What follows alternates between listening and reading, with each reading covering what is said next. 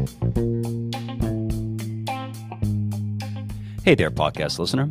Welcome to Eat Half, Walk Double. I'm your host, Chris Dunn. This show chronicles my 4 decades in endurance sports as a coach, race director, and athlete, told through the stories of the important, influential, and interesting people I've met along the way. While I catch up with friends, colleagues, rivals, clients, and the occasional family member, it's my hope you'll learn a little something about health, fitness, and the secrets to living well along the way. Professional photographer, entrepreneur, coffee connoisseur, and gravelist, Joe Viger joins the podcast. In the New England endurance sports world, he's known for capturing iconic and memorable images. If you know a mountain, ultra, or trail runner in the Northeast, it's likely their profile picture is Joe's work. His ability to tell a story through photography is legendary. It's easy to see why his services are in such high demand. Our conversation centers around why the endurance racing community is so important to him, as well as his own personal fitness journey. He's really a fascinating guest. So here he is, Joe Viger. Joe, welcome to the podcast. Chris, thanks for having me on the podcast. I'm really thankful that you agreed to be on the show. You and I have the opportunity to cross paths, fortunately, quite often during a typical calendar year, meaning when there is a full race calendar. You and I will cross paths several times during a typical full race calendar year. But the last couple of years have not been typical full calendar years. And so while you and I, we do have the opportunity to communicate, we don't always have the opportunity to see each other, and even less frequently have an opportunity to have a detailed and in-depth conversation. Look, we really have to start with getting the elephant out of the room first. Okay? And that is, why is your last name so hard to pronounce? Is it Viger? Is it Viger? Is it Viger? Why is it that I hear your name pronounced at least a half dozen different ways? Yeah. It's funny. I thought you might ask me this question. And it's actually very simple. If you ever had French in high school, there's a verb that ends in ER that are conjugated based on gender and blah, blah, blah. And anyway, so manger is the verb to eat in French, and it's pronounced manger. There you go. Viger, Viger. So, but it's been twisted around. Like in my hometown, they say VG, and I never could figure out why. And I was like in my mid-20s, I went to Montreal and I checked into a hotel. And the guy said, "Oh, Monsieur Viger, welcome to the Chateau de Martin." And I was like, "Huh, that's how you say my name. That makes sense." And I started saying it that way so I could explain it to people just as I did to you. But it's a car crash. Like if people hear my name, sometimes I get written like Viji, like I'm Indian, and it's really all over the place. Or people will attribute a name that they know that they must be a misspelling. So like Vigue, Vigue, they'll write that because they figure, oh, it's got to be that. So yeah. But in I was having this Montreal, conversation it's with like Smith in the phone. I was having this conversation with Karen about the pronunciation, and she said, "Well, it has to be a French derivation." And I said, "Well, yes." I said, "But I actually did a little research, and I think the name is actually originally like Scottish Irish, but clearly the way that Joe pronounces it, there must be some French Canadian lineage to his family tree. Is that true?" Oh yeah. My mother's father came from Canada. My father's grandfather and grandmother came from Canada. So yeah, it's only a couple generations back. Although strangely, my family didn't really have much connection to that heritage. Like I don't know any relatives in Canada or anything like that. I know people in my hometown who grew up speaking French, but we didn't. My parents did to each other, so we didn't know what they were saying, but they liked it that way, I think. So yeah, we weren't taught to speak French as kids. My mom said you'd sound like a dumb Canuck if you learned to speak French as a kid. So, but correct me if I'm wrong, but you do enjoy some French Canadian heritage in that, like for instance, I know you make and love to eat meat pies. I mean, that is uniquely French Canadian. No, absolutely. You know, I grew up in a very French Canadian place, and certainly my family, you know, was all French Canadian, and most of my friends were French Canadian growing up. So yeah, for sure. Yeah. And I like that. You know, I've gone to Montreal with my kids, and we had a good time seeing the street that's named Viger, and the square, and the hotel, and all these things called Viger. And I think it's a neat thing. Now, when you say where you grew up, for the listener, you grew up in the North Country of New Hampshire, correct? I did, yeah. I grew up in Berlin, New Hampshire. And there's a strong French Canadian influence in the North Country of New Hampshire. Yes, fair to say. Yeah, it's fair to say that might even be an understatement. Yeah, in Berlin in particular, there's a lot of French Canadian folks that came there to work in the paper mill and logwood and stuff like that. Hmm. So I want to talk a little bit about your current profession as a self-employed entrepreneur, but I want to set it up this way because I feel like I need to call you out on a social media post that you recently posted, which, by the way, it resonated with me. And I actually took note of it and thought, this would be something really cool to talk about. So recently you shared a meme on social media, and this meme was two pie charts. The top pie chart was titled "How We Are Taught to Measure Success," and basically that pie chart was equally divided into two slices. One slice was titled salary, and the other slice was titled job title. The bottom pie chart was labeled a better measure. And this time, the pie chart was divided into 6 pieces, with salary and job title really only constituting about 10% of the pie, with the other roughly 90% of the pie, including mental health, physical health, liking what you do, and free time. So your comment on that post was just simply, "This is me." Mm-hmm. Just for clarification, you were talking about the better measure chart, correct? Well, I think on some level I could have added an arrow from the top pie chart to the bottom pie chart. Then it really would have been me because, yeah, I think even in school, like I always felt like you do A to get to B, to get to C, to get to D, and D is where you want to be. So you know there's a plan, and you do things in steps, and everything builds on each other, and you don't do things that don't build on each other and get you where you want to be. And my first career was in behavioral health, and I had a management job within 3 years in that career, which I was super young for that, younger than anybody else in the management team. Um, and it's that kind of thinking that got me there. And then my second larger career was working in software and running sales and marketing teams for 10 years in that role. And so it was always kind of ending up in management, and it was very much that thinking that job title and salary were goals, the things that you work towards and things that on some level defined you. And what I learned, well, I really enjoyed many aspects of being a VP of a software company that oversaw sales and marketing. I also really learned that it wasn't my core being. It twisted me in ways that weren't natural for me. And I've really come to believe that people are much happier when they don't have to twist in those ways. And so that migration from pie chart A to pie chart B is that story of what I do today versus what I used to do in many, many ways. And the pie chart in the second version really shakes out to be very much how my life is structured now.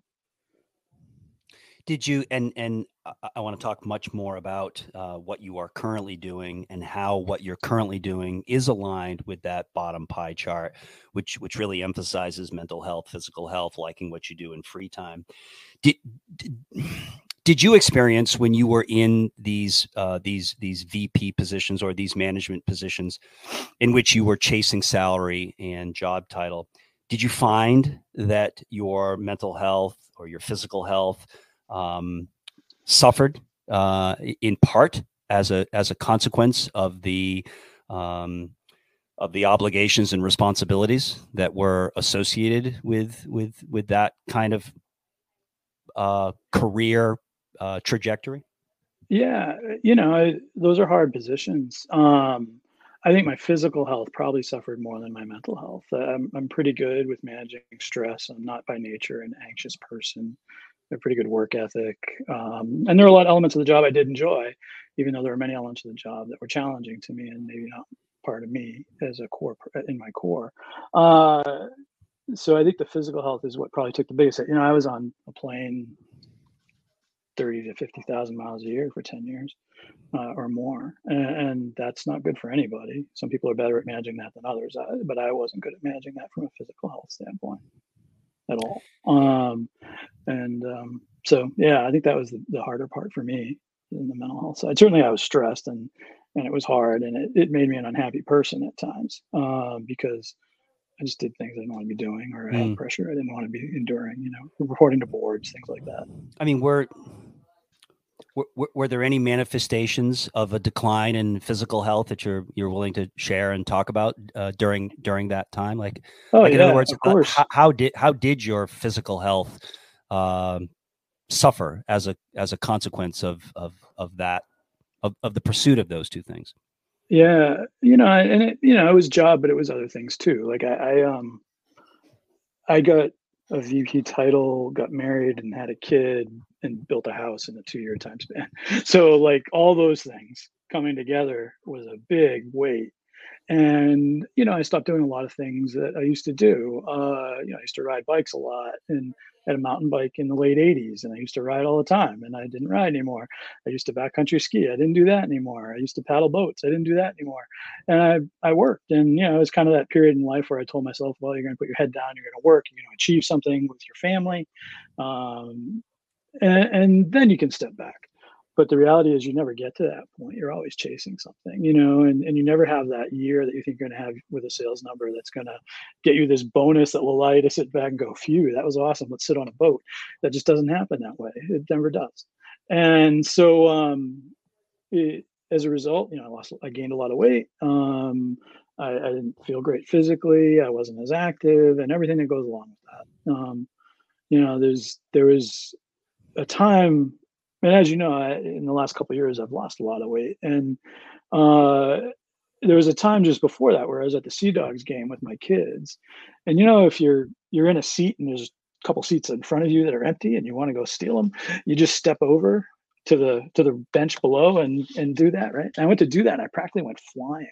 And like I've skied my whole life, I used to skateboard as a kid. I had pretty good balance, and I had no balance, and it really struck me that, man, and for a while I thought, well, it's just because you're 50 something, or whatever age I was at the time. You're late 40s, it's getting old. But what I came to realize, I was weak is what the problem was. It wasn't, and I didn't have the ability to balance myself like I did when I was more active. So there's a bunch of manifestations of it, but those are that's a very concrete one, and a moment where it's like, oh, you should be able to balance yourself making this little maneuver, jump in these seats.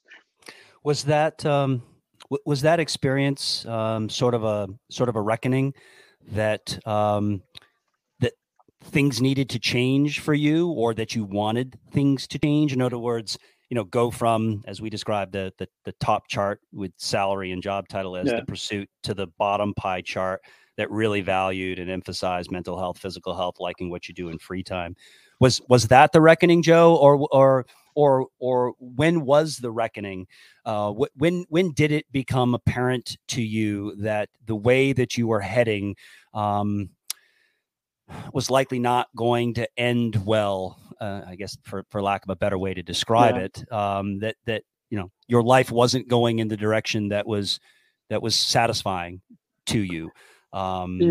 So yeah, it wasn't exactly as you posed the question. I didn't really have that rock bottom, moment that you hear people who have addiction have, things like that. It was more a bunch of things happened in my life, and I think led me to a place that I kind of looked at things differently. I lost my parents as a younger person. In a period of years that were pretty close together. I lost a couple of relationships. I lost my sister, who I was very close to. She passed away at 56. And I had young kids, so you look at your kids every day, and that makes you take stock in life. And then I just physically, I wasn't feeling well just because I was heavy, and I wasn't active, and it hurt when I was, and it really hurt, and that was no fun.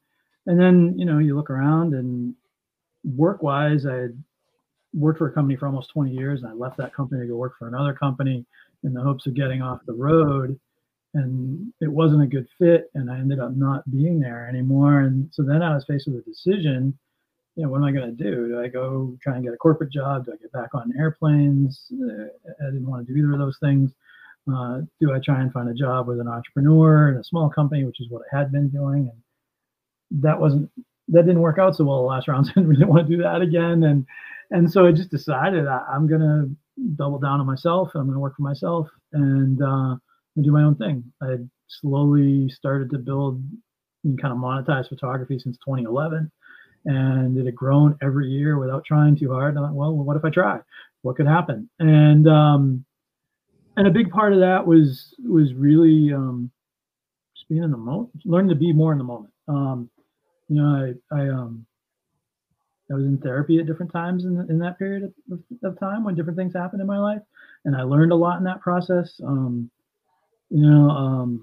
This guy said to me one day, he's a Buddhist, and he didn't do therapy as a Buddhist, but he's a Buddhist. And he said something to me very Buddhist. He said to me one day when I went in there, and I was like, this is going to hell, and this is happening, and then this, and this is all going to happen, and this is going to be bad.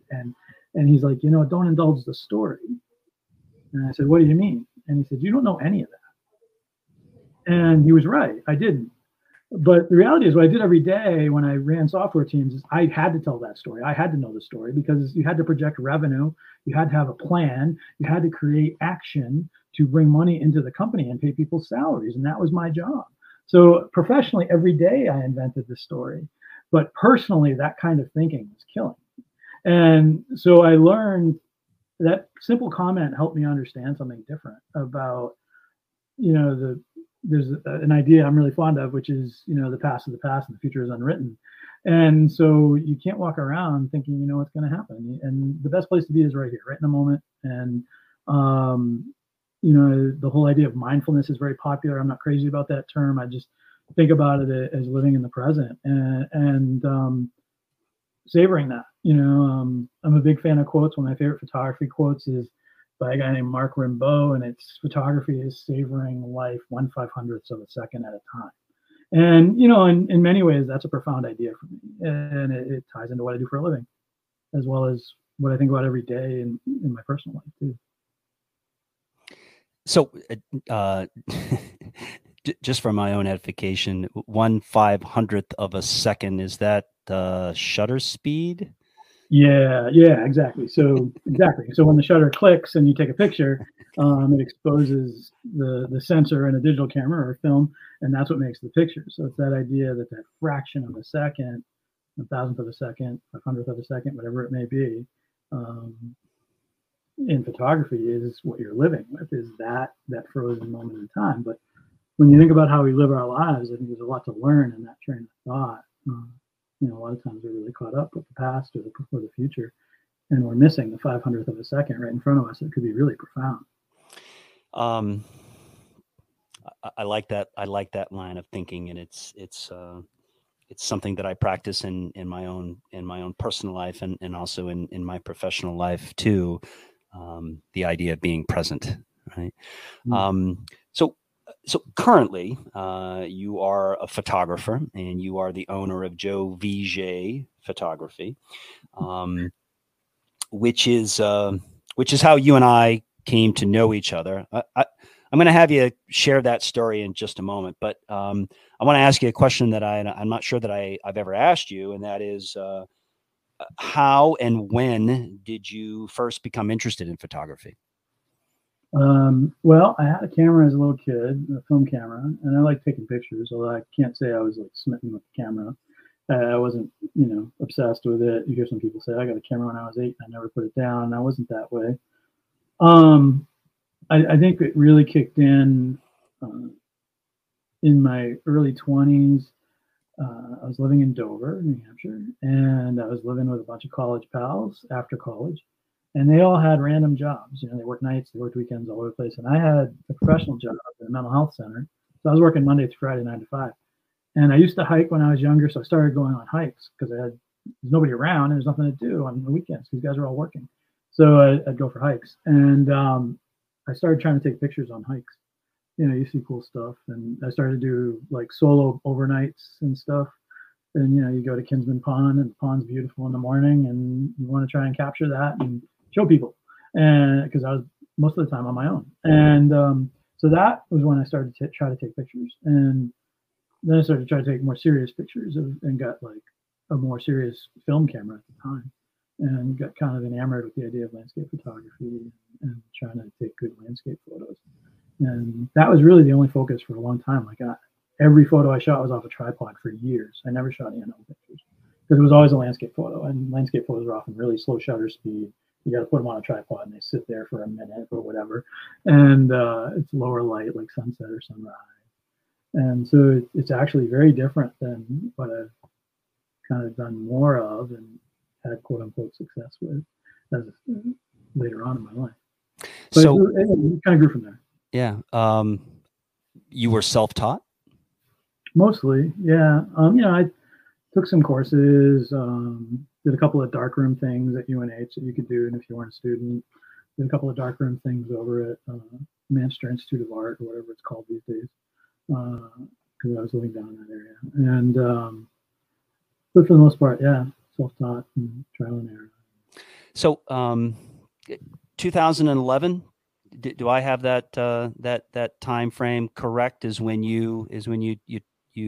Joe Viger photography became an entity? Is that? It's funny. I that's what I always think about 2011. But actually, I was looking on my website and I forgot. I actually shot what became an acidotic race. Ultimately, it wasn't called this at the time. It was called the Madison Thanksgiving 5K that Paul and Catalina ran at Purity Spring, and I shot that in 2010 in November.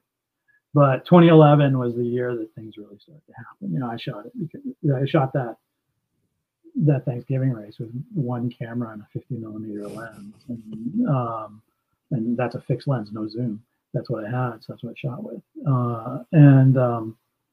But 2011, our mutual friend Paul Kirsch said, "Hey, you should come shoot Side Hiller," and so I did.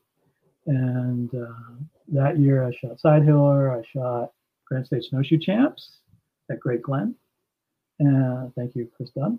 And Northfield Mountain, and then Mount Washington illegally, which is another story. And Cremore, which was national champs. And so that year things happened. I got to tell you, you mentioned us meeting, and not to steer the conversation away from the ways you want to go, but please. Side Hiller, I had never shot a snowshoe race, and I also had never really shot a race of the crowd of people that went to Side Hiller at that time. And so I'll never forget, Monday morning, Paul and I know each other because we've worked together for a long time in the software world. And even though people may think Paul answers to no one, I was his boss for many years, actually. And and I've been lost without him, I have to say. But anyway, as we all are. But so I went back into work on Monday. I was like, dude, who are these acidotic racing people and what's their deal? Like, because you guys were everywhere at that race, and you all looked just badass with tights and acidotic shirts that were very branded and color coordinated and a whole package. And I remember you specifically, actually. And on the back, I can't remember what your slogan was at the time, but pain is temporary. Acidotic racing is forever. Yeah. And I was like, who are these people? And what cult are they part of? What is this? And he's like, oh, this guy, Chris Dunn, and he has this team. So yeah, that was my first awareness of Chris Dunn and AR. Well, your website, Joe Viger Photography, is it's really amazing. It's visually stunning. It's just really, really well done. And I really think your creative range is also incredibly impressive as well. From from your start with landscape photography to portraits, real estate photography, and the handful of special projects that you've done. Really, across the board, your work is extraordinary. And yet it's likely that the listener of the show is most familiar with your sports photography, right? But to your earlier point, you didn't start off shooting sports. You started off as a landscape photographer. You tell the story of sort of Paul Kirsch being your gateway into sports photography, which we'll talk about, would eventually become for you, really, I think, largely what you are known for, at least in my view. But tell the story of the Mount Washington Road Race, because I really think that event, right? For you, I almost feel like it was really a launching point, for you to really go broad, so to speak, and to really branch out, into bigger, more high profile events. How did you get the Mount Washington Road Race photography gig? How did that come about? Yeah, well, so I, as I mentioned, it kind of organically started shooting some of the mountain circuit, and photos were getting out there a little bit. Social media was starting to happen. The Cranmore race that year, I had some stuff published, and that was a pretty big deal to me. Like, which I can tell you that story as well if you want. But basically, I shot the race that year because Paul and Kevin Tilton and a couple other people needed a ride down. And Paul was like, "Hey, if you drive my truck, you can shoot the race and we can ride down." And I was like, "Cool, I'll do that." So we went up, and it was raining, and I went up. I should say it was raining. I got pictures of Ricky Gates and these people we love, Kim Dobson, and in the fog and the mist, and Dave Dunham and Kevin Tilton, and you name it. And life is good. And I put a gallery up, which is what I had started to do. And I make a little bit of money on the gallery, people buying their photo. And at some point, someone who I've really come to know a bit and really think is a great person sent me a cease and desist letter. And that's how he weaves. He sent me a note and said, "Hey," literally a paper letter, and said, "We need you to stop and take this gallery down immediately. We have a photographer. The auto road is private property, and we only endorse one commercial photographer. It's not you." And so I sent him an email, and I said, "Nope, the gallery's down, no problem. But my primary interest in shooting the race is editorial, honestly, because I had been selling some stuff to Trail Runner in different places. And so, if there's any opportunity to shoot the race that way and not put up a gallery, I would appreciate it." And he said, "Well, talk to this guy and maybe you can get on the media van." And he was happy to have his problem go away, because I think the photographer of record at the time was giving him a hard time with me. And so John Stifler, get on the van with John Stifler, who's the media guy, and shot the race for editorial purposes for a couple of years. And then one day they said, I got some communication out of the blue from the events director at the time, and said, "We really think we like your pictures better, and would you consider being the official guy?" And I said, "Well, absolutely." And so I became the official guy, and that was I guess that was 2012 when that happened. That I shot it first as the official photographer of the race, and then in 2015 started shooting the bike race as well. Yeah, I think it's just it's such a fascinating story, and you of all people can appreciate illegal photography. We've or non-endorsed photography. We can talk a little bit about that too. But yeah, I had no idea that it was illegal photography. Yeah, right. That's that's what I meant. Yeah, share the story of the Cranmore race. I think that's a good story too. Yeah, so that was in 2011. It was Mountain Champs, and at the time, Ashley Arnold, who was a Leadville winner, was one of the primary writers and editors at Trail Runner, and she was coming to Cranmore, and she was going to write a story about trying to make the U.S. team. And again, Paul, I owe him so much in so many ways. He connected me to her and said, "Hey, this is Joe, Ashley, blah, blah, blah." So we conversed and traded messages. And I remember I bought another camera to shoot that race, and I didn't really have the money. I was going through my divorce at the time. And it was probably a bad idea to spend any money at that moment in my life. But I bought another camera, which meant I had to buy another lens so I could shoot the race with two cameras, because somehow it just felt like, man, I can't shoot this with one camera. And so I shot the race, never having shot a race like that. I didn't really know what I was doing, in a lot of ways, how to get around the mountain, how to think about where people were and how they were moving, how the men's race filtered in with the women's race, all this kind of thing, all these things I think about now. And we talk about sometimes in race planning, how we're going to shoot the race. I had no insight into at that time. But as luck would have it, and probably because I was whipped from running around the mountain, I was coming down just in time to see Casey Enman sprinting the final 100 yards to win by minutes. And I got a picture of her kind of from the side, and I continued to move towards the finish line. And I turned around, and coming were Brandy Earholtz, Megan Lizotte-Lund, and Amber Reese. And as you know, at the time, 3 slots for the world's team. So one person in that line of 3 wasn't going to make the team.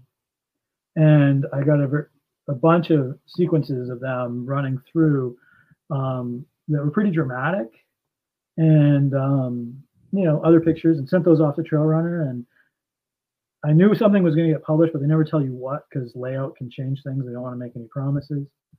And living in North Carolina is not a big Barnes and Noble. I'm like on the hunt for Trail Runner constantly. And so I go into EMS one day. It was the only place that carried Trail Runner, and they finally had it. And I brought it out to my car and I opened it, and that picture was the double truck title page of Trail Runner that month. And it fucking blew me away, if I can say that. I might have shed a tear, but I won't admit that in public, but I just did. But it was very dramatic. It was really profound to me, and it was kind of like legitimizing that something different was happening, and I was able to do something that I didn't know I could do, and make some things happen I didn't think I could make happen. And it was a pretty cool moment. Well, that certainly wasn't the end of your iconic imagery, particularly as it relates to our events. It was probably shortly after that that we made the business decision, Acidotic Racing, to value photography as a value add to what we would offer as part of our event. And so we started paying for professional photography services for you and your crew to shoot our events and to provide free images to our participants. So we would pay for your professional services. And I'm thoroughly convinced, even to this day, that was one of the best business decisions that we ever made. The imagery associated with our mountain and trail races, and the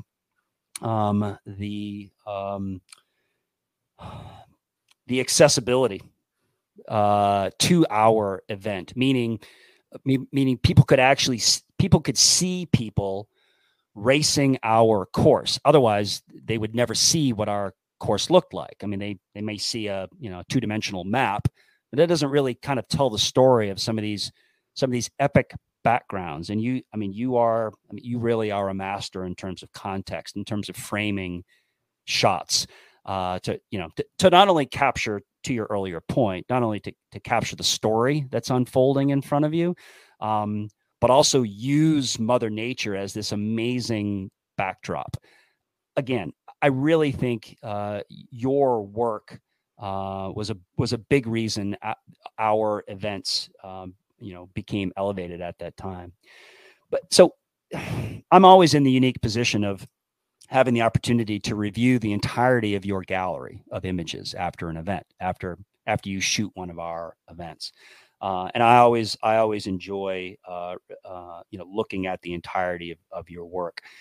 But it's interesting to me that as I look through these catalog of images from a race, it's obvious when you see the totality or the entirety of the gallery that some people seem to make it easier for you to get a good picture, while other people, it seems like they don't really have any idea how to help Joe and his crew get a good photo.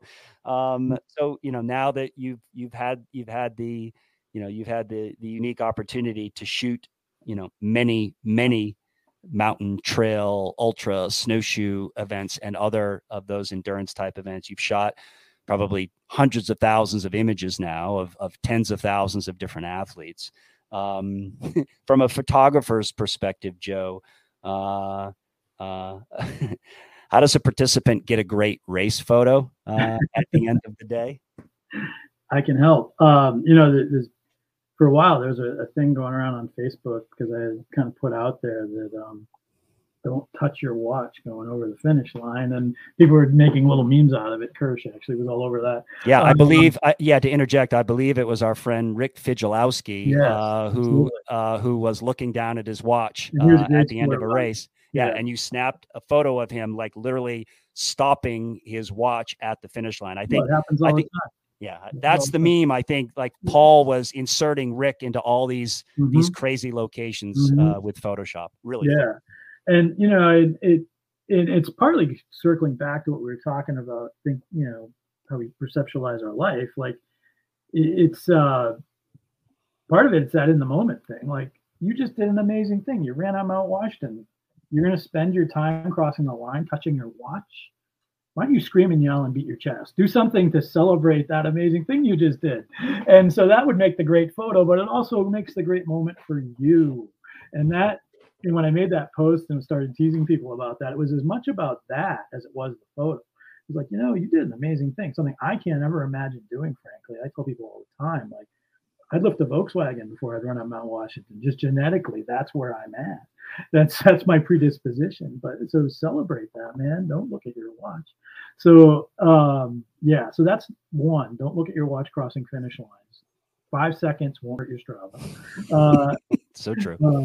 Try to avoid neon colors. That's an easy one too. Like the neon green, the neon yellow, those always come out way oversaturated, and it's hard to make them look good.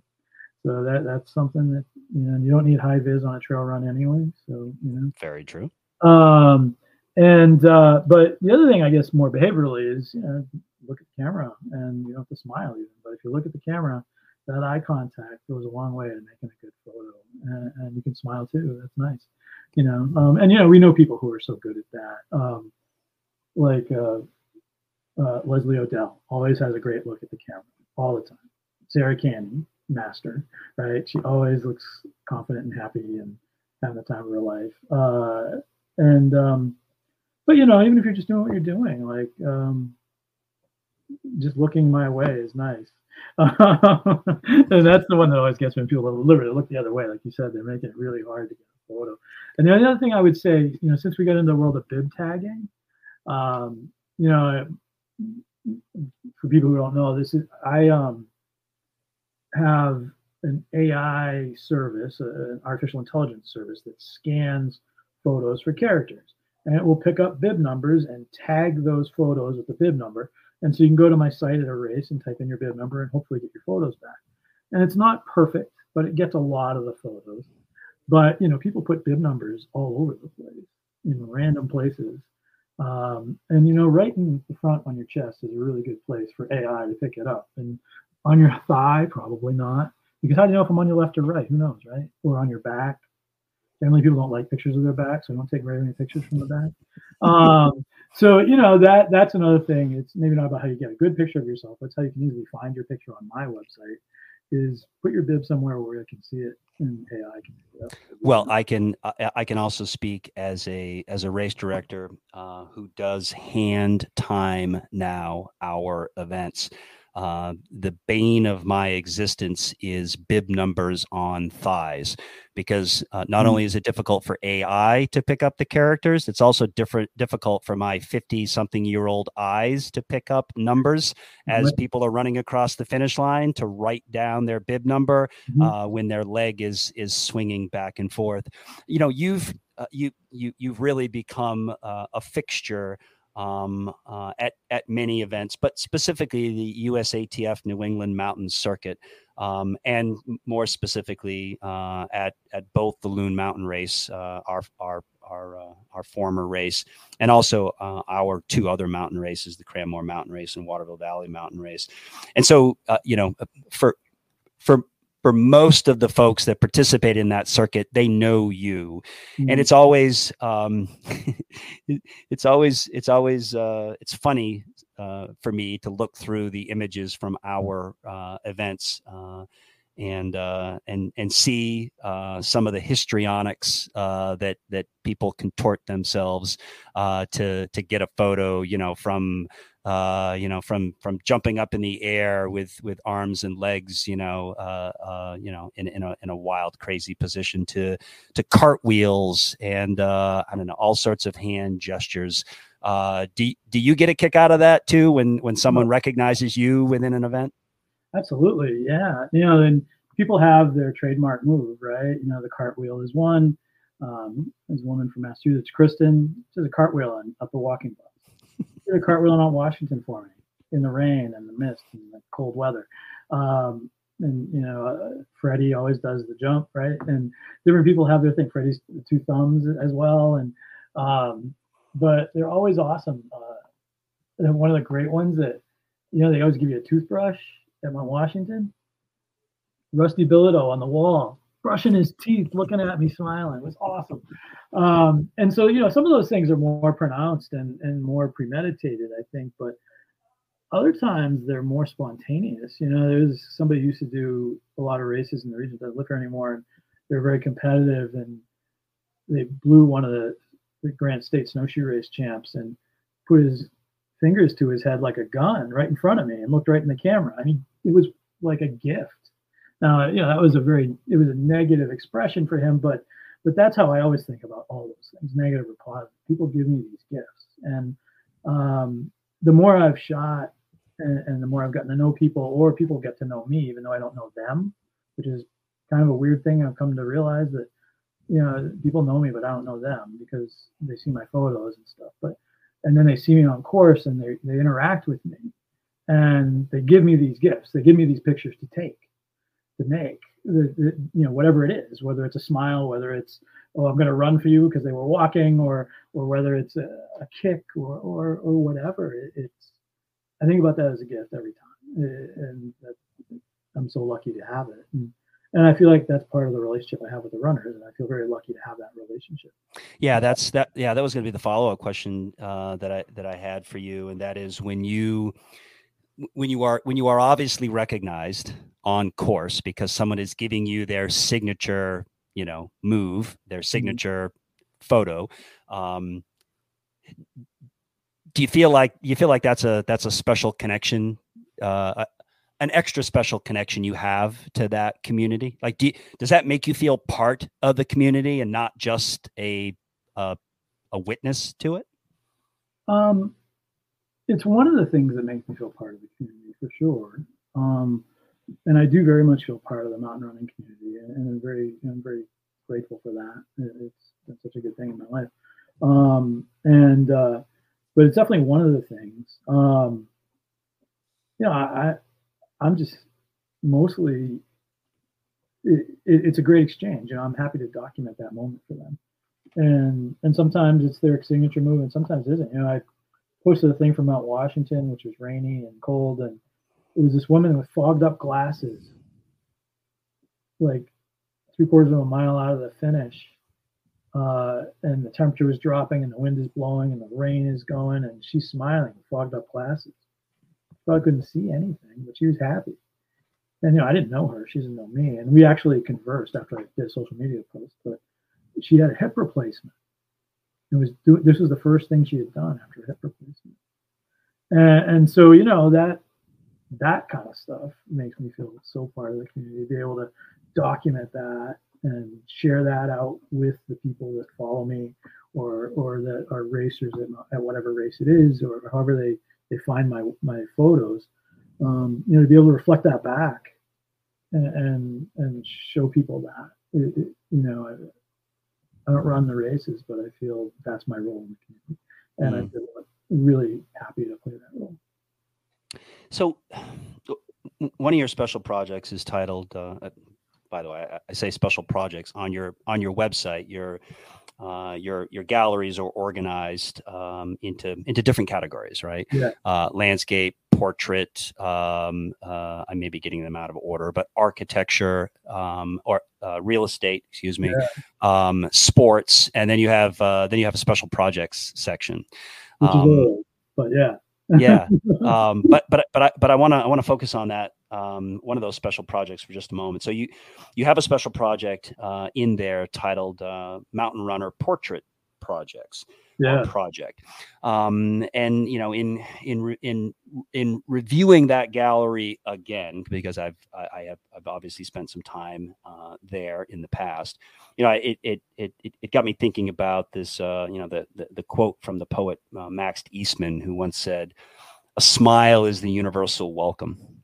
And in that gallery, with the exception of my image, I love your image in that gallery. With the exception of my image, and the listener can't see, but I have a wry smile on my face now, even though I did not have a smile on my face then.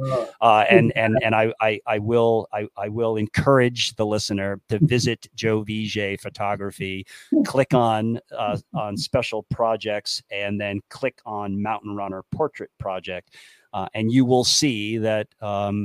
Maybe with one other exception, but clearly I am scowling. But everyone else, though, here's my point, almost all of the other subjects in that study are smiling back at you. So it seems clear to me from this project that you love shooting sports and endurance events. But what is it, Joe, about these sports and the people that you enjoy so much? Yeah. There is a picture in there of you with Timmy Lindsay, by the way, and you are smiling.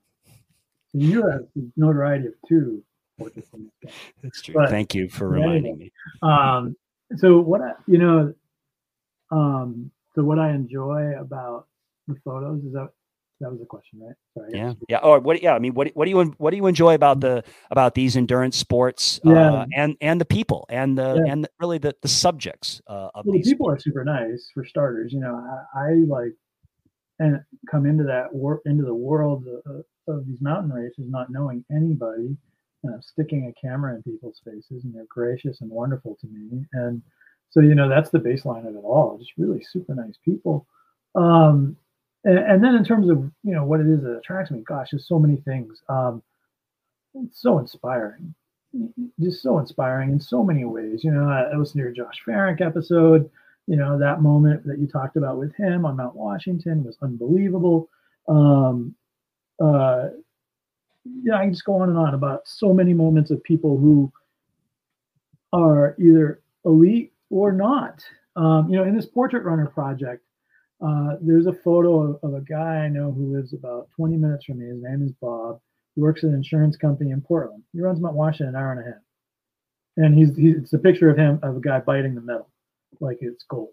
And it's like, I know him from going to have dinner at a bar down the road, and he hangs out there sometimes with his wife. And it's like, man, jump out of a desk and you do that. That's amazing, And so it's not even the elites that inspire me; it's everybody, and it's just amazing. Things that I just I'm impacted every time. And when I take the photo, but then I have to process photos and I have to call photos. And so I live with them for quite a while before people see them. And, there are photos I definitely fall in love with for whatever reason. And it might be something photographic, but a lot of times it's something human. People's eyes, when you get someone's eyes in a certain way in a photo, particularly an action photo, is always really amazing to me and tells stories that wouldn't otherwise get told. People's expressions. And, you know, and I'm willing to admit also, like, the first picture in that is Max King. I was in Max King's house. That's where that picture was made. That's his gear room. Like, what the heck was I doing in Max King's house? So that's the other part of it. Like, I look at these pictures sometimes, and it's like the ultimate taking of stock about your life. Like, how did this happen to me? How am I doing this?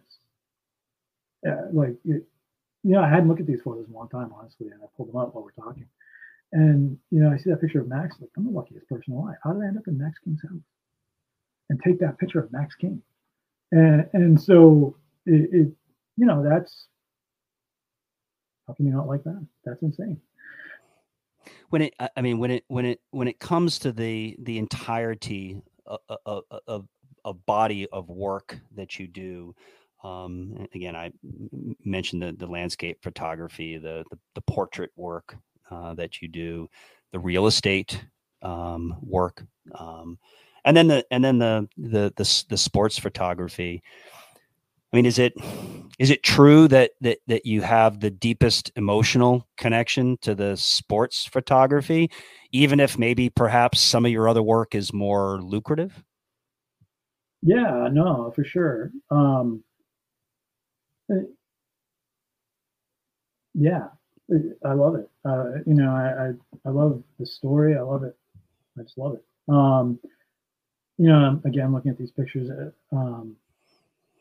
you know, just in all sports, but you know, running has been so much of what I've shot. I tend to think of running as the reference for it, but the grit and the determination and the happiness and you know, people's spirit and you know, like, again, Mount Washington keeps coming up because Mount Washington just happened not too long ago as the last race of significance shot. And, you know, Kim Dobson, the nicest person in the world you could ever meet. Like, she crossed the finish line, and I took a few pictures, and I went over to say congratulations. She gave me a huge hug. And you know, I know Kim Dobson, but, you know, she's not like my best friend. She gives me a huge hug. And but when she runs, and you take a picture of her running, it's like taking a picture of a freight train, right? Like, Kim Dobson is a badass and hardcore when she runs. And that's an example of something that I love about it, is seeing how people respond in those moments, and ideally trying to capture some of those characteristics on both sides. You know, people that are really sweet and people that are really hardcore in different moments. You know, another person that has been really fun to photograph has been Amber Ferrer. I can never say that name right. Kind of like Joe Viger. Yeah, Amber Ferrer. Right, exactly. Yeah, but you know, she had a baby and she's out there killing it right now athletically, and then she picks up her daughter right away. And same thing with Casey. When I first shot Casey at Northfield in 2011, her photo is in here. That's a portrait I made at Northfield Mountain in 2011, and that's her daughter. And you know, she had her guns, like, holding her daughter. She got great arms, and she had just smoked everybody at that race, and she wanted to be world champion that year. That duality is unbelievable to me, right? Like, that someone has that side of their personality, and then they go out and, like, just crush in the race. I love being able to photograph that in both of those sides of things. It's really cool. So clearly the sports photography part of your business has increased. I mean, I know that because I know now that I need to contact Joe early in the year, like after the first of the year, to make sure that he's available to shoot the two events that we want him to shoot, because I know that Joe's sports photography schedule is going to fill up pretty quickly. Getting there. Can you give the listener just a little bit of perspective in terms of roughly how many events will you shoot, say, for instance, this year? Yeah. Well, it's interesting though. Like, going into COVID, that March I had 26 events, and I did 2. So, you know, that's where we've gone, right, in a couple of years. So this is rebuilding, not including other things that I tend to shoot, like I shoot high school stuff because my kids are in high school with ski racing, baseball, those things. That, not counting that, things that are racing. Right now I have 17 races. Wow. This year. But others might come because there's some that I've shot before that aren't on the list that could become on the list. But I've been shooting for stuff that Andrew Drummond's doing with Skeeter White's Run the Whites. So his last skier standing and his 5K and his blackout race and his ultra. The Mount Washington races. Shot Raid Rockingham gravel race this year, which is fun and different. And as you know, I love gravel riding, so that was cool.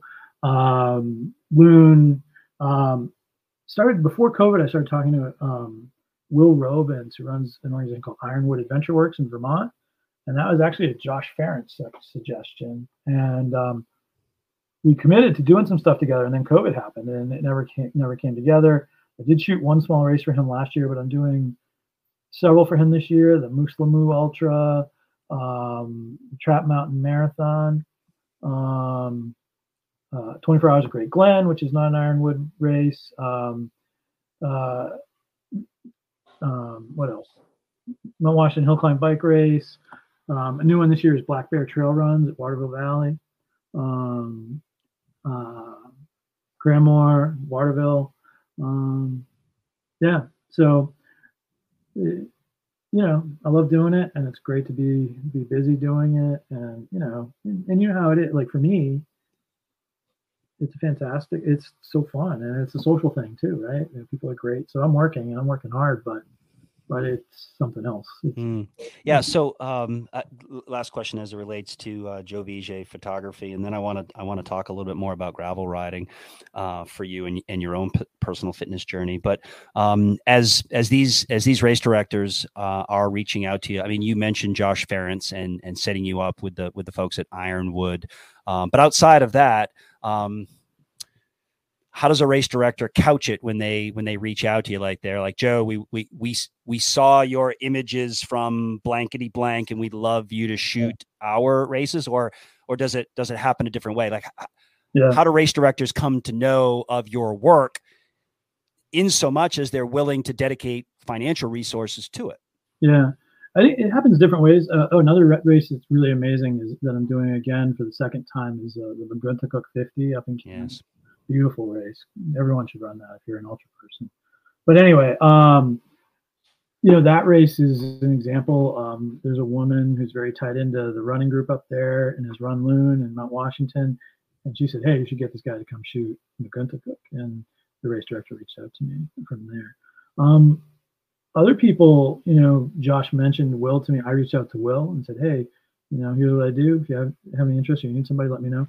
I ran sales and marketing, so I'm not above selling and marketing and reaching out. So I do that. As you know, I'm pretty active on social media, so a lot of people have awareness of my photos, and I like to think that's something I work in partnership with race directors. I find a lot of times I do more posts about a race than they do, and I'm glad to do that. It's good for me, but it's good for them, and it's good for both of us. And so I see work happening from that. People see stuff, and but even if it's somebody I'm reaching out to, generally people know who I am, which is really cool and surprising to me still. Vermont Overland, which is a big gravel race in Vermont, one of the OG or gravel races. They offered a trail run this year, and I sent an email to Ansel, who runs Vermont Overland these days. I said, hey, you need anybody to shoot? This is who I am. This is what I do. I shoot running. Love to help. And we're able to kind of figure some things out, and we'll see. Maybe I'll shoot the bike race. It's like most business. You have relationships, and you build relationships, and you put yourself out there and put the work out there, and you're doing good stuff and being a good person. It comes back to you. Mm-hmm. Yeah, well, I find it interesting that a lot of your new work is as a result of your active pursuit of it, rather than just passively sitting back and waiting for people to contact you, reaching out to race directors and selling them on the concept of providing sports photography as a way to market their events. I mean, the old expression, a picture tells a thousand words, or something to that effect. again, we have certainly found that that your photography and providing free images from our events has only been a force multiplier for us, and a big reason for the success of our events. Well, you not only enjoy capturing these iconic, memorable moments in sports, but you also enjoy making some memories of your own in your own personal athletic pursuits, namely and most recently gravel riding. So I stalked your Strava account, Joe. Okay, and I need you to explain something to me, right? Because I think it's a really interesting phenomena in your Strava data. So I know that's what's cool about Strava is you can actually look at what people have done historically, right? Yep. So I went into in preparation for this podcast episode. I went into your Strava account, and I looked at your number of rides. Okay. Because I think particularly as it relates to gravel, I think that's a much better metric for cycling as an activity than say distance or time. It's how many rides did you do? That's for me, that's a pretty good measure of how active you've been. So in 2021, according to Strava, and if it's not in Strava, it didn't happen. All right. So in 2021, Strava says you did 241 rides. Mm-hmm. In 2020, you did 247 rides. In 2019, 39 rides. In 2018, 1 ride, close. 2017, 0 rides. So my question to you, Joe Viger, is what happened between 2019 and 2020 when you went from posting 39 rides to posting 247 rides? What in the Sam hell happened between 2019 and 2020? Got my shit together, man. Well, it's funny. It kind of circles back to something we were talking about earlier in the podcast, where you just kind of, you get some insights about life and you get to a different place. And I'm surprised I had 39 that. I don't know how that happened, really. It's fair. That's weird to me. But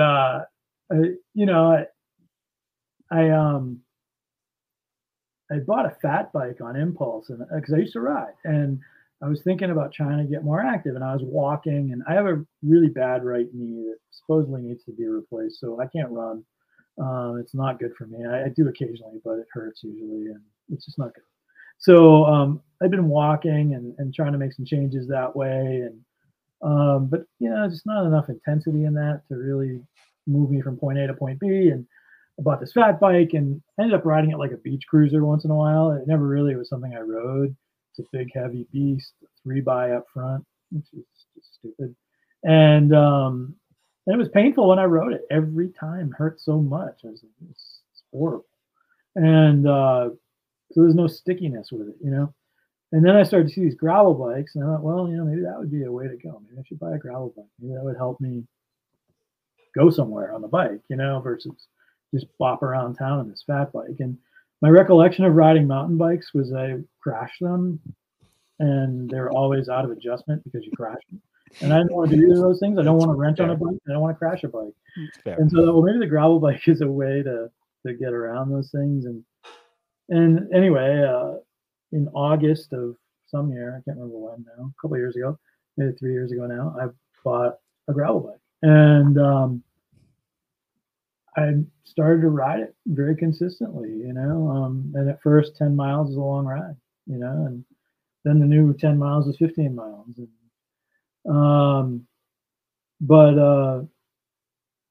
and I don't know, it just stuck. It was the right thing for me because I live in a place where there's a lot of dirt and a lot of isolated roads. And so it's easy for me to leave from my house and ride and see 3 cars in an hour and a half. And that's very different than mountain biking, where you have these bursts of things and you ride for an hour and a half. You only go 5 miles. Like I ride for an hour and a half, and you go 25 miles and you climb, and in that process, you burn 2,000 calories. I burn 2,000 calories. I'm not a small person, so I put out a lot of power to get where I'm going, and that comes back full circle to like the rest of that story about having this moment where things that were going to change. Is I started riding bikes and stopped eating carbs for a while, and I lost a lot of weight. And that only made me ride more because I loved it. It was fun. And I got over all the aches and pains that I had. I got stronger, and things I thought were because I was 50 something, I realized was because I was weak, or I hadn't lifted enough weights, or I just hadn't been active enough. And I got over all that. I got to the next place. And so now I'm much more attuned to just doing something every day. And last year I was particularly good at that. I had very few days I didn't do something every day. This year has been harder. Been very busy with work, and but that's still my goal, and I'm still after it. And I rode a bike today. I rode a bike yesterday. It's something I try to do as much as I can. And it's not just riding a bike. So like I still walk, and I started uphill skiing, AT skiing, which has been fantastic in the winter, and fat biking in the winter. Odd run here and there. You dabble in some strength training, I know. Yeah, I've been more dedicated than I am right now to strength training, but definitely in some yoga, because when you ride bikes, you get gimped up. I don't go to yoga classes, but I do some YouTube videos that have really helped keep me aligned and help my core for butt cycling. So it's been a really big lifestyle change for me in the last couple of years, and I love the gravel bike. I just can't. I'm a zealot about it, and I post pictures all the time on Instagram. All these rides are like little photo shoots to me, I guess. But people don't seem sick of them though, so that's good. But I'm just a big fan of it. And, it's kind of funny. I think people think I ride like 100 miles. Sometimes I ride like 10 miles, and I think, oh man, that was an epic ride. It's like, yeah, 10 miles. It's down the road from my house. But well, it's not surprising that a professional photographer would also take some pretty amazing shots on his iPhone. That should come as no surprise. Give a shout out to your bike. What are you riding? What do you ride for make and model? Yeah. Well, I don't know if I'd buy this bike again, but I have enjoyed it. I do like it. I have a Trek aluminum frame bike, Trek Checkpoint ALR5. But I got good advice from you and from Kevin Tilton. Both told me buy 105 components or above, and buy hydraulic brakes, because they both are more maintenance free. And I already admit I don't like wrenching on bikes, and that has been absolutely true. That thing just runs, and that's been important to keep me going. I don't want to mess around with the bike. So it's just a great bike to ride. It really is. And I've changed some things. Carbon bars, carbon seat belts. I had a bike fit in the spring. That was an expensive but good process. Oftentimes a bike fit is a game changer. Yeah. Well, you can't have a conversation with a cyclist and not ask the cyclist, how many bikes do you own? I own 3 bikes. One I haven't ridden in a long time. I have an old Specialized hardtail, like 1991, but we'll count. And I have a Norco fat bike that's 2 years old that I love. It's a great bike. And I have the Checkpoint. Yeah, right. So, So the running joke in cycling is the answer to the question of how many bikes a cyclist should own is the mathematical equation N+1. Mm-hmm. N equaling the number of bikes that you currently own plus the one bike that you don't own, but that you need to own. So if Joe is going to add, not that I'm suggesting you would add, but if Joe was to add, what is your +1, Joe? What's the one bike that you don't have that you would add to your arsenal? Well, I bought a camera this year, and if I hadn't bought a camera, I would have done that +1. But Nikon came out with a new flagship camera, and I had to have It's a lot of people might say, oh, it's going to be a full suspension, and that isn't it. It wouldn't be that. I think I would get something that is more what a lot of people would call a drop bar mountain bike. It's essentially a gravel bike, but it has, you can take 2.5-inch tires on it, and it's got more climbing gearing than the Checkpoint has, and maybe a little more bike packing oriented. Yes. Which you'll be interested in this. Coming up in mid-July with a couple of old friends of mine, we're doing an overnight up in the land of Metalac, and we're going to stay at Coleman State Park. And interesting. Go from Stark and go up one side, and then come back down through Nash Stream. So I was thinking of you actually about the Metalac race when I was looking at that map the other day, and wanted to mention it to you because that was such a good race, and I always enjoyed photographing that same race. Yeah, very, very same neck of the woods. Well, that bike that you describe, that drop bar mountain bike, gravel bike hybrid, is just one of the new bikes that sort of seem to be coming out every few years. Is like, what gravel riding did was sort of create this entire new category of cycling, and within that category now there are a number of different bike entrants, right? So there's,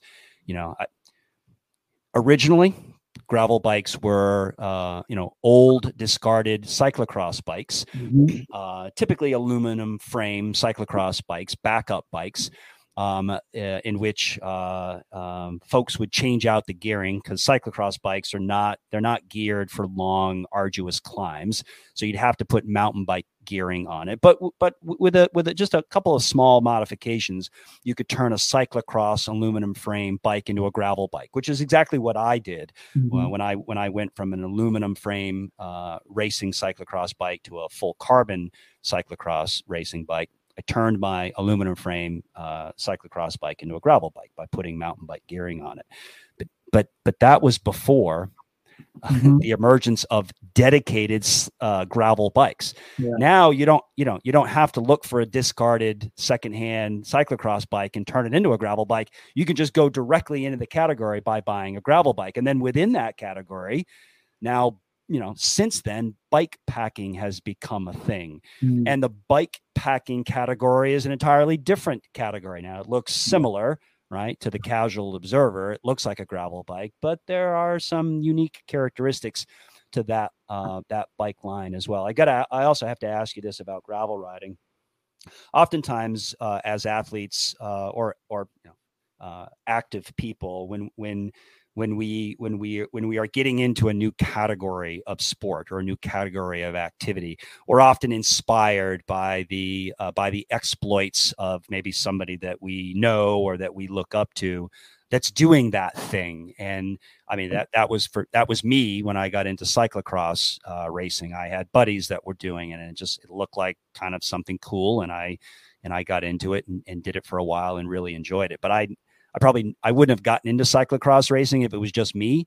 For you, was there a person or persons that maybe you knew or were following that were doing this gravel riding that you, at some point you thought, well, that's kind of cool. I look up to them. That's something I think I might want to do. Yeah. Well, I definitely think shooting the Metalac race seeded, because a lot of those bikes were early form gravel bikes, and that terrain is beautiful gravel. So that was definitely part of it. So yourself included. Kevin Tilton had acquired a couple of gravel bikes around the year before I started looking for one. So I knew he was kind of starting to ride that. I think though, it's funny though. I think for me, like, it's really interesting because gravel's this whole continuum of bikes, even what is the bike, as you said, is a whole question mark. And people trick them out in different directions, from more mountain bike oriented to more road bike oriented in that continuum. But once I started riding it, the thing that really inspired me to the whole thing was, it was like when I was a kid, I had this bike we bought off the side of the road for like $15 with like big ape hanger bars or like a Schwinn or something, 3-speed. And like, I rode that bike everywhere. I rode it all over town. I rode it up in the woods, rode it all over the place. when I get on my gravel bike, I feel that way. Like I feel like I'm going everywhere on this bike. I ride single track, I ride class 6 unmaintained roads, I ride gravel roads, I ride pavement, and I'm never kind of like, oh, this sucks. Like it always feels good. And that's what I love about that bike. And I think that's been one of the most inspiring things, not as much a person as that experience of being able to go out my front door and ride 5 different kinds of terrain and enjoy it and have a good time and get a workout and get exercise and see different things. And you see these little, like I rode 2.5 miles of unmaintained class 6 that's about 8 miles from my house. I didn't even know it was there 3 years after getting my bike. So the opportunity to have these little micro adventures, I love, really love a lot. And and again, it's back to that moment-based living in many ways, right? Like, yeah, I can take a right turn right here. All right, let's do that. And let's see where it takes us. Versus I never ride on a route. You know, people have routes on Wahoo devices or whatever, Garmin's. I never ride a route. I would just go. And so all this stuff is connected to me in a lot of ways. And I think that's why I gravitate towards it, because it fuels a certain mindset for me that I found is really helpful to me and really helpful for me. Yeah. And I've had a very similar experience in gravel riding, that childlike exploration, to probe down a class 6 road that you've maybe driven by before. Yep. And noticed it, but have never been down it. And I'm always curious, like, where does it go? And what does it look like? Does it come out somewhere that's maybe interesting, that maybe opens up more gravel? So I'm totally down with that, as I've had, very much the same experience out here in Stratford. Yeah. I know you do a lot of rides solo, but you also do some rides with buddies. You want to name names? Who are your cycling buddies? who are the folks that you get together and ride gravel with locally? Well, Kevin, when I'm a horrible planner about these things, I'm tend to be pretty impulsive, and I've got an hour, I'm going to get on my bike. But Kevin Tilton for sure is somebody I like to ride with, and I always get him on a rest day so he doesn't have to feel like he's like, especially now he's in such good shape and doing so well. Sure. But I've been riding with Jim Graham, which is fantastic. And I have fun together riding. He recently was up this way, and we rode from my house, and I showed him some of the local turf. I've done some rides with John Kovar, which is awesome. He was on vacation up here, and I went for a ride with him and his brother and showed him around Tamworth and Sandwich. Again, I'm not always the best planner. I have a lot of conversations with different people who want to ride, and then they don't happen, but I'm always up for it. I've done some rides with fat bike rides with George Joy and Mindy, which has been a lot of fun. And then there's a couple of friends that Katrina Zelensky, who I think you might know. She lives near here. I do. She's a travel rider, so she used to cyclocross race. And a friend of mine who lives over in Bethel, a woman named Sarah Weaver, she has a friend, and they go on these rides, and I don't ride with her that much, but they go on these rides that are insane. They're like super adventure rides, like 5,000 feet of elevation, 75 miles through every logging road in Western Maine. It's just amazing. But I ride with her once in a while.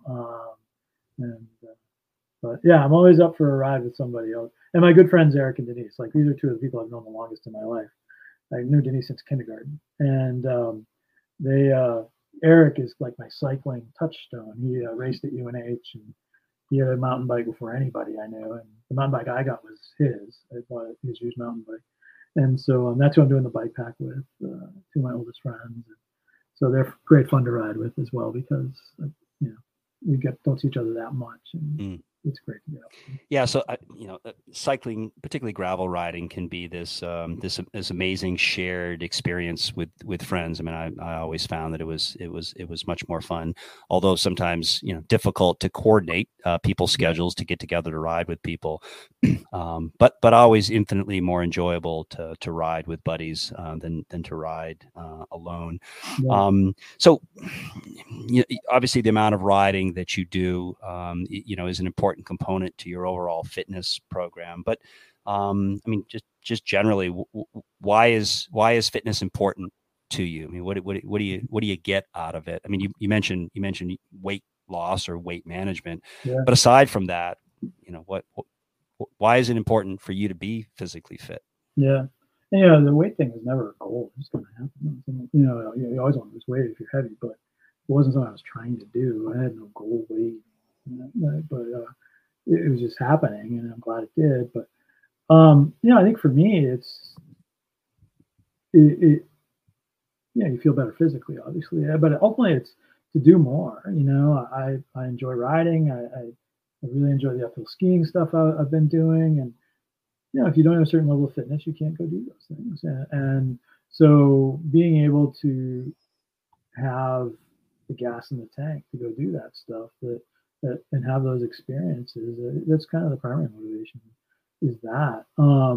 And I definitely noticed the difference shooting races. Like I shot races at a time when I was less fit, and I'm hauling 2 cameras, and one has a big lens, and that there's a toll that takes running around chasing people on mountains. And so that's a whole other scene, and things that used to be pretty much all I would do for a weekend are now things I do for part of the day, and then I go for a bike ride, so that's really cool. Winter before last, I went fat biking in the morning. I had some work, and I came home, and it was the opposite. I did a sunrise uphill ski, which is something I like to do in the winter because I'm close to ski areas. And I went and did some work. I came home, and it was looking like a beautiful evening, and I took my fat bike over to Wolfboro and rode groom trails at night. And like to do like a double session like that, like I didn't do those things before. So having the ability to do that when you have the time and the weather's good and it's beautiful and you can get out, like that's what it's about for me more than anything. Yeah, I mean, don't you feel when you are physically fit that you are the best version of yourself? In other words, you're a better entrepreneur, you're a better parent. You just all aspects of your life seem to be elevated when you're physically fit. Do you find that that's true? Yeah, no, I'd agree with that. Yeah. It's interesting though, like I just mentioned that thing about skiing and then fat biking, like that is a big deal for me. But it's funny because like I hang with a fast crowd, like Kevin Tilton was on the mountain team. Like these are real athletes, and so it's still a process for me to feel like I can do these things. There's an identity shift that's still going on inside me about, you don't have to just do one thing in a day. You do 2 things in a day, or like on a gravel ride, sometimes I'm intimidated by certain rides because they're long, there's a lot of elevation, and getting my head around that side of things, that endurance mindset is a whole other thing. I played ball sports as a kid. I used to lift weights a lot in high school. And so that was my mindset, that kind of sport, not endurance sports. So that's a whole other thing that's moving all the time for me and is part of the process. Yeah, I mean, it's definitely part of the evolution that for sure. And I think that evolution is a continuous process for all of us. Joe, let me wrap up this formal back and forth conversation with this last question, and that's what's the most important lesson about fitness that either you've read or that was told to you?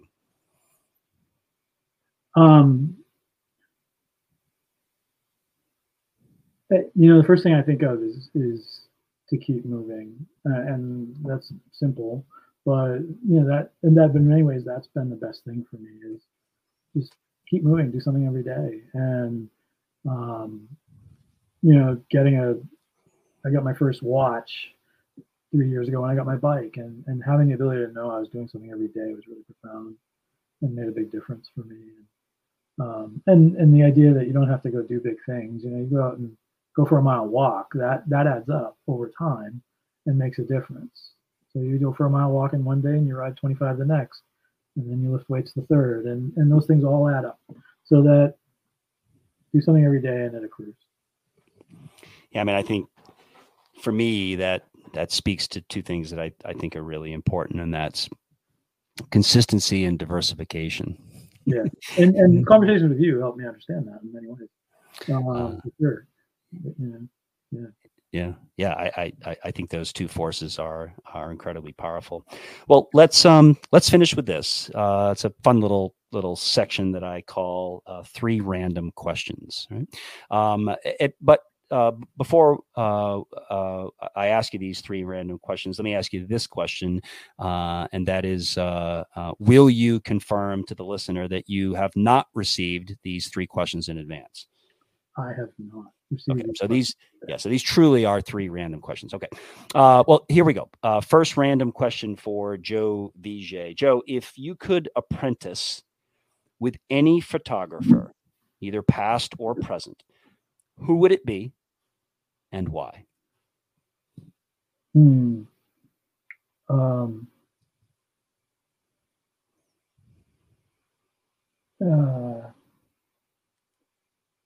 Gosh, all these names are running through my head, and they're all very hard to pick one. Well, I'm sure you won't be getting private messages from somebody that you don't mention. So yeah. feel free to lean towards someone. I would say Richard Avedon, who shoots nothing I shoot. He shot portraits and he shot fashion, but he had I think a really interesting vision, even simple portraits of people. And he has some interesting quotes I really like. And one of my favorites is every photo is the truth and every photo is a lie. So I'd like to know more about what goes on inside his head that way. A quick follow-up question to that. Have you ever had a photography apprentice? Have you ever had someone tag along wanting to learn more about photography? Have you ever been a mentor? Yeah, a little bit. I've had people shoot races with me, people and some of your races, and there was a process around that. It wasn't just here's a camera and go shoot some pictures. One of those persons also has done some modeling, and so we made some photos. But in the context of that, we talk about photography. I also, it's not really an apprentice thing, but like I do some things in the local school here. In the local elementary school. We have a very small elementary school in my little town. And I go in and we talk about photography, and the art teacher goes through my website and kids ask questions, and it's super fun. And then we make portraits of the kids. But yeah, I've done some of that stuff. Never had like a formal contractual, you're my intern kind of arrangement. Yeah, kind of sort of interesting to be on the other side of that. All right, random question number 2. So this is purely based on my observation of your social media feed, but you seem to be a coffee shop connoisseur. Right? What's your favorite place of all of the places that you have grabbed a cup of coffee? What's your favorite place to grab a cup of Java? Well, gosh, Chris, it's so regional. And it's such like the sense of place of the coffee shop, and so sure, account for all of that, Joe. Yeah, I don't know if I can give you one. Like my living here, my go-to is Frontside Grind in North Conway, and I working for myself, and I'm sure you can relate to this. You get sick of your own 4 walls, and so I'll grab my laptop and I'll go to Frontside Grind and sit outside and enjoy an afternoon coffee and do some work outside. So that your neck of the woods, Adele's in Dover, is very nice. Love Adele's, kind of punk rock atmosphere. Good place. All right. And what if I know you travel occasionally to the Canada? If you are traveling to the Canada, if you could visit one coffee shop in Canada, where are you going? I can't. I got nothing. I'm looking for poutine when I go to Canada. Okay. All right. That poutine is noted for our next podcast episode. Yeah.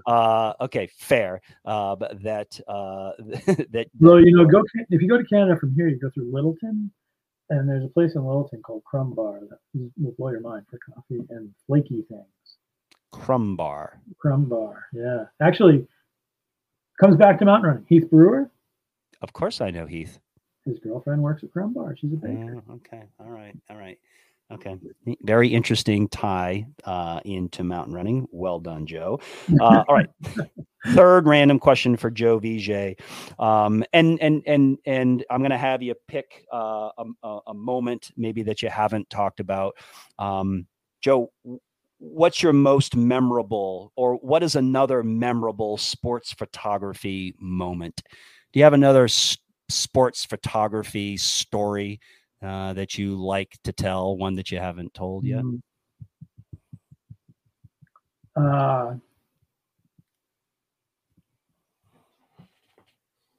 They're all my children, Chris. It's so hard. No, that Mount Washington story is a great one. The Cranmore story is a great one. So those are keep coming back to my mind. Josh Farrant moment on Mount Washington was amazing.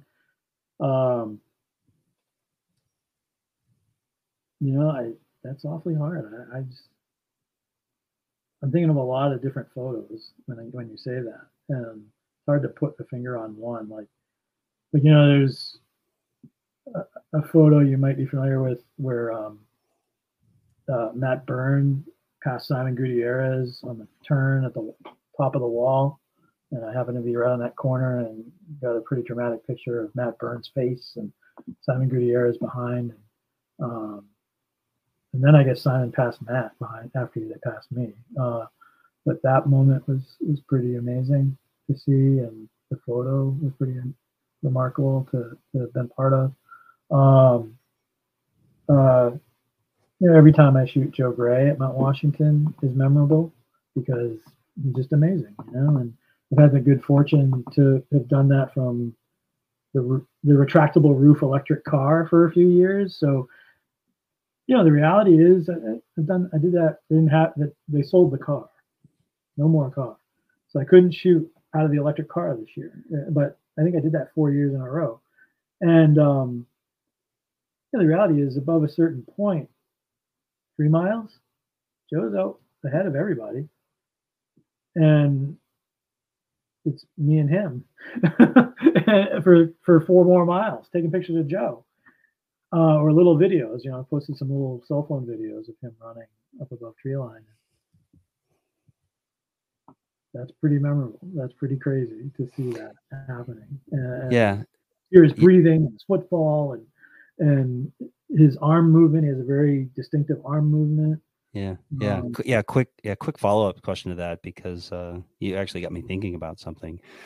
In those moments, previous to the auto road selling the electric car, but so you're popping out of the sunroof of the electric car, and you're just in front of Joe Gray as he has already gapped the field, and it's you and the driver of the electric car and Joe Gray, right? Do you ever feel intrusive at times? I know that you're not getting in the way, obviously, but how do you balance capturing the moment without affecting the athlete's performance with your presence? Is that, maybe that's a horrible question, but do you get where I'm going there? It's a good question. A little bit circles back to relationship. We're talking about being part of the community and people knowing me. I feel like people trust me to be there. Like, they know I'm not going to start waving my arms and doing crazy stuff. And I think they let me, or are comfortable with me being in places they might not be comfortable with other people being.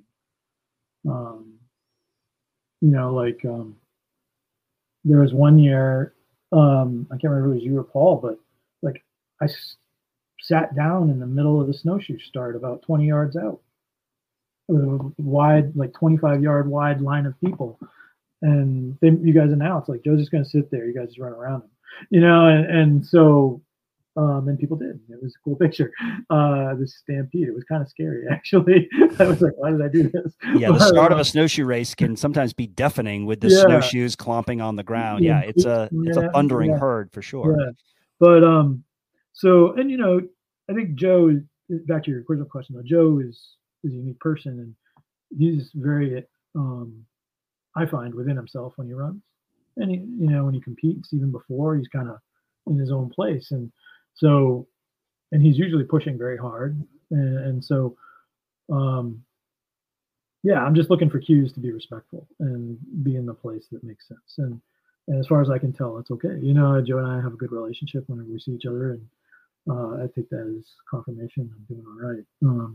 He would occasionally ask me questions, like how far back or something like that, or whatever.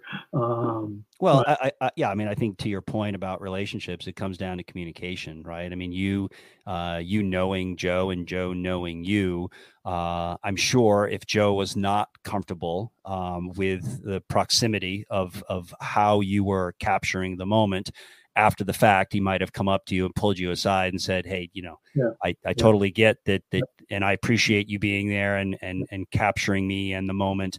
But next time, would it be possible if you could just give me a little bit more space, or maybe, maybe limit the time that you're shooting to a few minutes and then move on? Like, do you feel like he would feel comfortable coming up to you and telling you that? I'm sure Joe Gray would be very comfortable telling me that. But now that you're saying that, and I hadn't really thought of this, but I actually, when we first started shooting out of the electric car, I actually went to Joe and told him we were going to do that.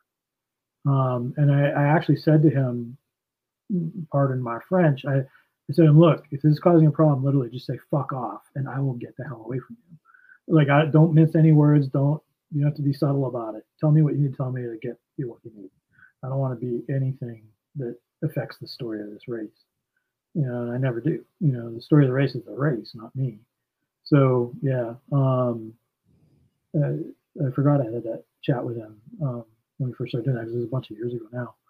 But, I would tell anybody that. So, not just Joe Gray. I don't care who. Like, if I'm in your way, tell me. I think about that, particularly as it relates to like the Tour de France. Like, every time I watch the Tour and you watch the the camera crews that are flying around on those little mini bikes, whatever they're called, right? With the cameraman sitting back to back with the driver, somehow must be tethered to the machine or to the driver, and they're weaving in and out of the cyclist, right? In order to capture the moment. But to me, that oftentimes seems intrusive, and sometimes literally the camera crew, the film crew, does get in the way, and does cause a problem.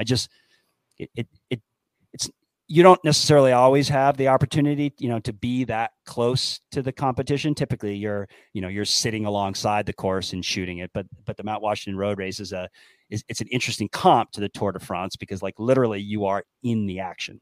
Yeah. Generally, I've never felt like I was putting myself in a position that was compromising or affecting anything. There's only one time. I was at Cranmore when it was a national champ, and it was when it finished on the summit that year. It was NACAC as well, and for the men's start, I like to shoot on an inside corner, because people come around and they're coming at you as they come around a corner. And so I love to shoot a wide angle on an inside corner. And so I posted up at an inside corner, 100 yards out of the start or something. And I was in the tall grass. And I was close, but I was in the tall grass. I knew I thought I'd be fine. And for the first 20 people, I was fine. But then all of a sudden, the field had spread out, and they were coming through the tall grass, and they weren't going to hit me. And I was very visible, because I was there, but at the same time, I was shooting low. And I remember in that moment, like, I need to scoot in and, get deeper in the tall grass here, because the field is cutting that corner much more sharply than I would have anticipated. That was really the only time I can remember in all these years feeling like I'm not in a good spot. Yeah, it's a matter of capturing the story and not becoming the story. Right. Joe, listen, this conversation has been amazing. I'm so appreciative of you setting aside some time to talk with me. Thank you very much. Oh, likewise. Thank you. It's really fun.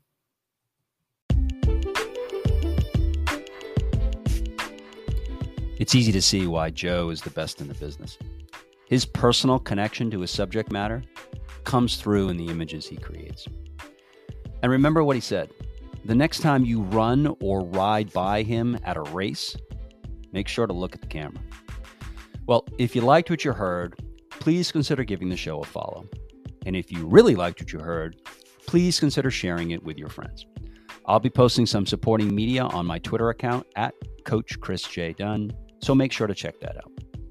And lastly, remember, the secret to living well and longer is to eat half, walk double, laugh triple, and love without measure. Until next time.